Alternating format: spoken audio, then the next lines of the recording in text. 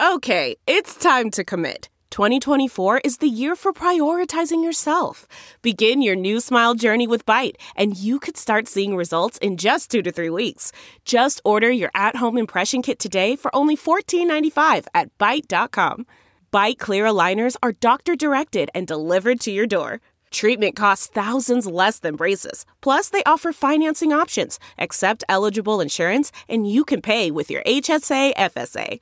Get 80% off your impression kit when you use code WONDERY at Byte.com. That's BYTE.com. Start your confidence journey today with Byte.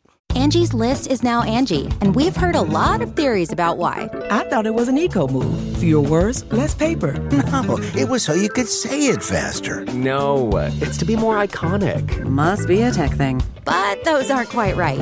It's because now you can compare upfront prices, book a service instantly, and even get your project handled from start to finish. Sounds easy. It is, and it makes us so much more than just a list. Get started at Angie.com. That's ANGI, or download the app today.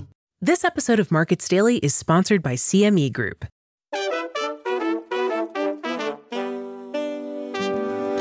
It's Friday, October 13th, 2023, and this is Markets Daily from CoinDesk. My name is Noelle Atchison, CoinDesk collaborator and author of the Crypto is Macro Now newsletter on Substack.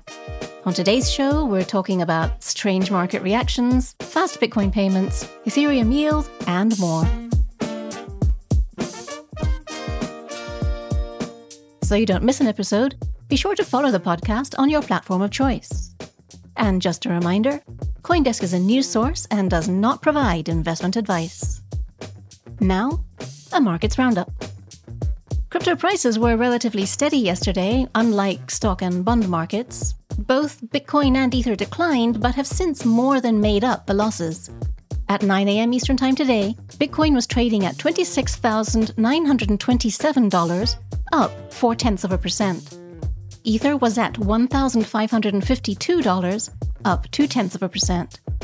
I mentioned yesterday how strange it was that Bitcoin was under pressure in recent days given that expectations of another rate hike were retreating. Now that investors are nervous again, Bitcoin is starting to climb. I've said this before, markets are really strange at the moment. In macro signals, we need to talk about the US inflation data again, or rather, the market's strange reaction to it.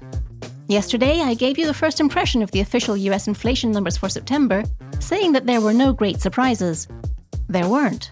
And yet, markets acted as if there were. Stocks and bonds fell, with the yield on the 10-year government bond, which moves inversely to the price, climbing back above 4.7%. Specifically, markets apparently were worried about the very slight degree to which the headline CPI exceeded expectations. To recap, the year-on-year growth for September came in at 3.7%, the same as in August. It seems the market is upset that the headline figure came in 10 basis points above consensus forecast of 3.6%. Here's why this doesn't make sense. First, the difference is tiny, and it's attributable mainly to the housing market, which is always slow to adjust, and to energy prices, which the Fed does not take into account. Core inflation, stripping out food and energy, rose by the smallest amount year-on-year in 2 years. Core goods prices, which exclude services as well as food and energy, fell 0.4% on the month. The inflation data was really not as bad as the market reaction would have you believe. What we could be seeing is more a reaction to increased geopolitical tension and, perhaps even more significant for the short term, an unusually weak 30-year government bond auction yesterday. This comes on top of a weak 10-year auction the day before. Bottom line, the market is nervous, and it's almost like it was looking for bad news in the inflation data. Later today, we get the results of the latest University of Michigan survey, which tracks consumer sentiment on a range of topics, including inflation expectations, employment outlook, and general conditions. If there's anything notable there, I'll bring you the details in Monday's episode. Anyway, all of us worried about US inflation should spare a thought for our friends in Argentina. Consumer prices there rose almost 13% in September alone, bringing the annual inflation rate to over 138%. This is the highest level since the 1990s. And if this isn't hyperinflation, then I don't know what is. It's worth noting that the country is coming up for a general election on the 22nd of this month, with pro-Bitcoin candidate Javier Milei in the lead, according to opinion polls. In stocks, as I mentioned above, US markets dropped sharply yesterday, with all three main indices dropping more than 0.5%. In Europe, stocks were doing well up until the US CPI data came out, and then they, too, turned downward, wiping out the day's gains. This morning, the new pessimistic mood is still holding, with the German DAX down 0.75%, the broader Euro Stoxx 600 down 0.3%, and the UK's FTSE 100 down 0.25%. The turn in sentiment extended into Asia, which you may recall had been reaching local highs up until the US data came out. Japan's Nikkei closed down more than 0.5%, the Shanghai Composite closed down almost 2/3, and the Hang Seng was down a painful 2.3%. In commodities, the oil price continued to climb as the tension in the Middle East intensifies. Yesterday, Iran's foreign minister visited Lebanon and warned that the conflict could extend to other regions unless Israel immediately stopped attacking Gaza. It isn't hard to read the subtext here.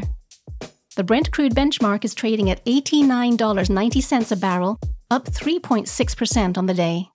The uptick in tension is also propelling gold higher, up 2.3% on the day.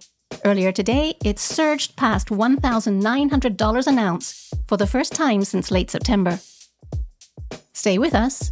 Next, we're going to talk about Bitcoin use cases and Ethereum staking.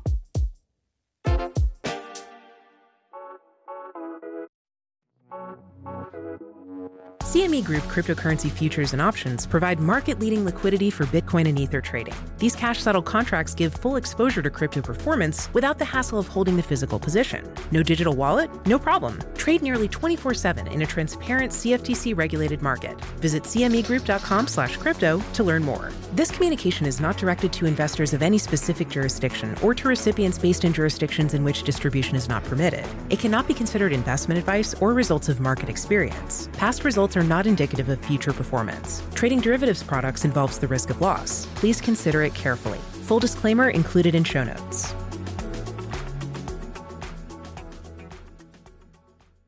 Welcome back.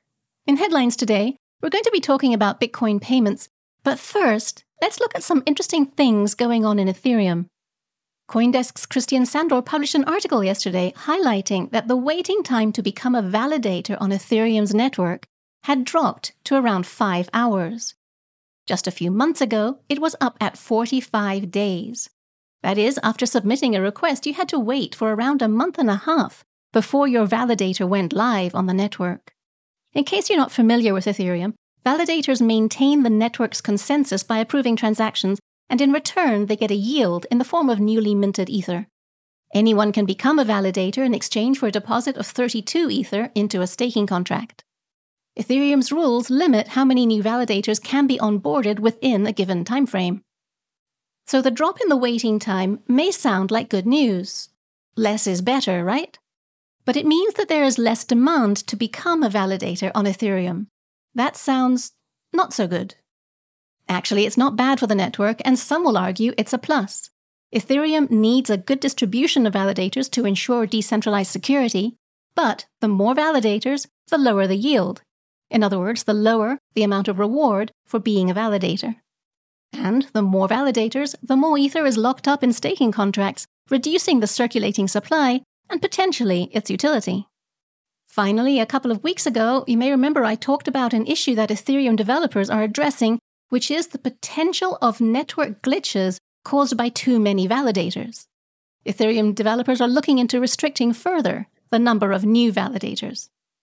The drop in the waiting time to almost zero doesn't necessarily mean that the number of validators will decline. It does perhaps give the developers a bit more time to come up with a careful solution. And next, Lightning development just got a potential boost.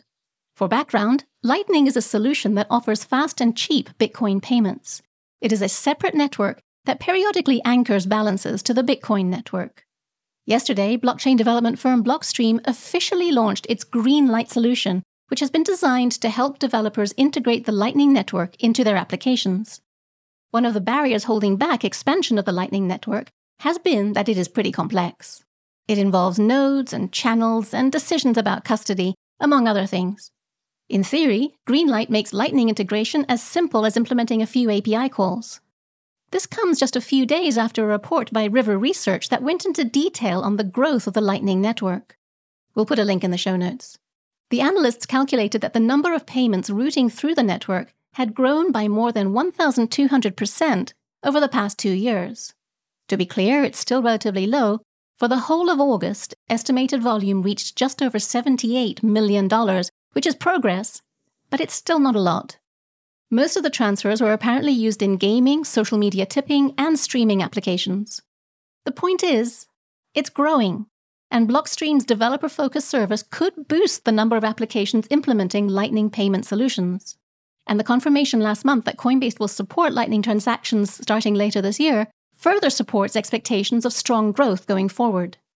While Lightning payments occur off the Bitcoin blockchain, they could encourage more demand for Bitcoin itself as more users load up more Lightning wallets.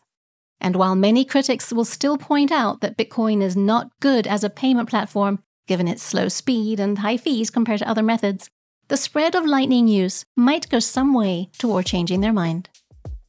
That's it for today's show. For more crypto podcasts, check out the CoinDesk Podcast Network.